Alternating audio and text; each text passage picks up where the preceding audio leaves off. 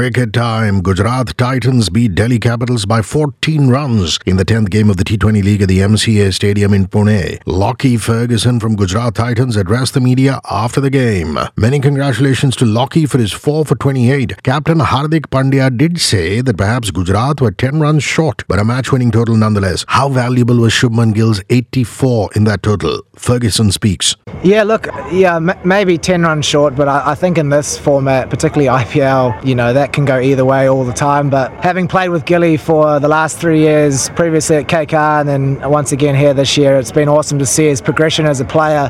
There's no doubt that he's got unbelievable talent and so much time. I know bowling to him in the nets, he has all the time in the world. But see him tonight really extend that and get a big total. And I know he's, as he would be, upset not to go for the big 100, but I'm sure that's just around the corner. But exceptional batting tonight. Two exciting players from Afghanistan are in the Delhi team, Gulbaz and Noor Ahmed. How are they looking in the nets playing with some of the experienced players like Hardik, Shubman and Lockie? Ferguson reacts. Yeah, they're characters for sure. I've really enjoyed spending some time with the Afghani boys and seeing how they go about their training, and certainly they add a lot of energy and excitement to our squad, and every training they're working extremely hard, but those are the kind of players that you love having in a group. They're always keen to help out, but of course they're working extremely hard in the back end, so I'm sure if they get an opportunity that they'll do their country proud and follow in the footsteps of Hrishi, but no, certainly extremely good teammates to have. What was the plan for the first 10 overs as a bowling side? And then the 15th over when Lockie was brought on to bowl by Captain Hardik Pandya. Also, can Lockie Ferguson give us an update on Varun Aaron's injury?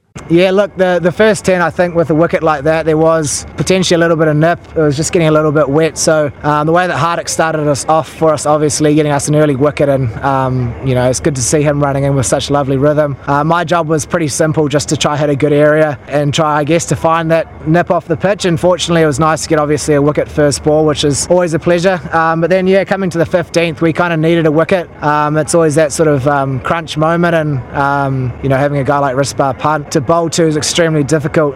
He's one of the top quality players in the comp, but nice to pick him up first ball of that over with the plan we'd sort of worked out, and then it was nice to see the fight from the boys all the way through to the end. It was a hell of a team performance. Coming back to Varun Aaron's unavailability, can Lockie Ferguson talk about that one final over that gave everyone a lot of stress, keeping us at the edge of our seats till the very end? Yeah, look, I'll be honest, I was a bit confused myself, but then, sort of at the 15th, 16th, I realised he wasn't on the field. But I think if you look at our bowling attack, there's Vijay, there's Rahul Tuatia, who bowls all the time the last few seasons. So they're guys that want those big moments. So they showed a lot of courage to come in and bowl those overs. But I think having so many high-quality all-rounders in our side means that we were able to, I guess, get across the line with them tonight. But hopefully Varun recovers nice and quick.